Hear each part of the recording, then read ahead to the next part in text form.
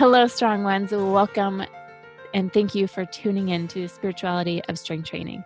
This is your host, Anna. Today, it's just you and me. We're just going to be doing a dive into this concept of spirituality and what does it mean to be led by the Spirit and how our mind and our body get in the way.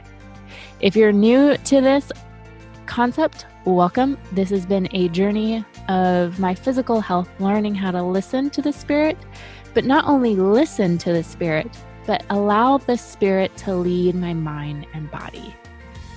You may be wondering, how is that possible? The only way that I have found that it is possible to be led by the Spirit is through the kettlebells. And you may be wondering, the kettlebells? And it's not the exercise of the kettlebells, it is my journey of how the kettlebells were brought to me in my life. If you listened into the episode, When Life Gets You Down, Learn the Turkish Get Up, I share how it took 3 different introductions for me to really jump in onto this practice with the kettlebells. I first saw the kettlebells with the demonstration of the Turkish Get Up. It's a beautiful movement, a very artistic ballet move where you're laying on the floor, holding the weight, and there's 7 different movements where you come up into a standing position with the weight over your head, and then rinse and repeat and come back down. And when I first saw that, I was in awe and wonder. I was captivated by this movement, and it energized me. That's when I really started to realize that that was my spirit speaking. But I didn't allow it to lead me at that moment.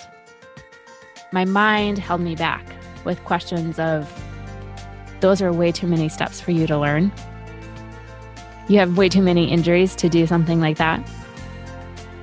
And then my body held me back with the trauma that my body held onto, trauma that I didn't even know at that time.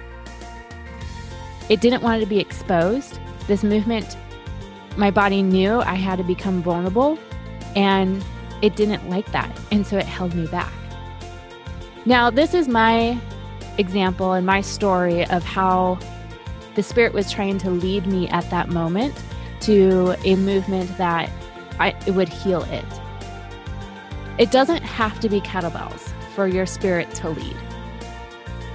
This is the cool thing, where the Spirit leads you on at a very individual level. It could be a poem that the Spirit leads you to. It could be a song or a music, or even just the simplest note played by the most beautiful music instrument. It could be a laugh. It could be a dance. It could be any type of art form.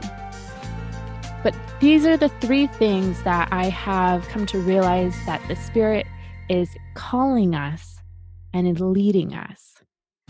Whenever we feel in awe by something and captivated by something, and something that energizes us, and we're so present in that moment, we don't even question the capability. We just sit in that awe and wonder and enjoy the energy and the beauty that captivates us. That's when the Spirit leads you.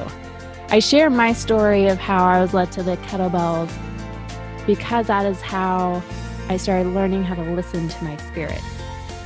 Again, I say those 3 things of how the Spirit leads so that you may have the same tools and the same wisdom to listen and to follow what your spirit is calling you to do.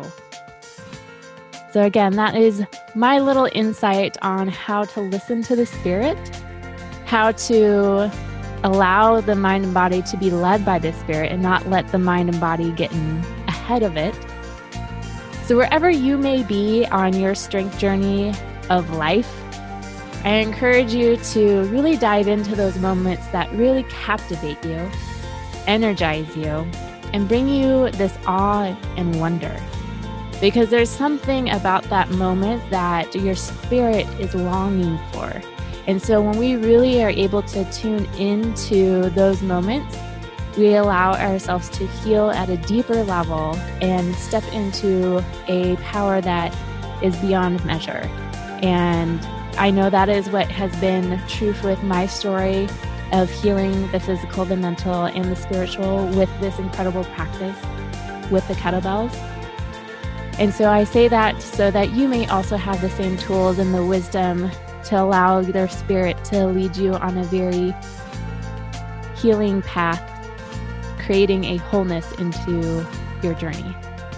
Wherever you may be on your strength journey to wholeness and healing, I pray that you have strength with each step and continue the journey with joy. That is all I have for you guys today. This is me, your host, Anna Willer, going to be peacing out. If you enjoyed this small little episode, I ask that you share a little review, give it the 5 stars, share the love by sharing the episode. Thank you again for tuning in. I will be back again next Sunday with another guest for you guys with incredible wisdom and insight on this aspect of healing, hope, and darkness.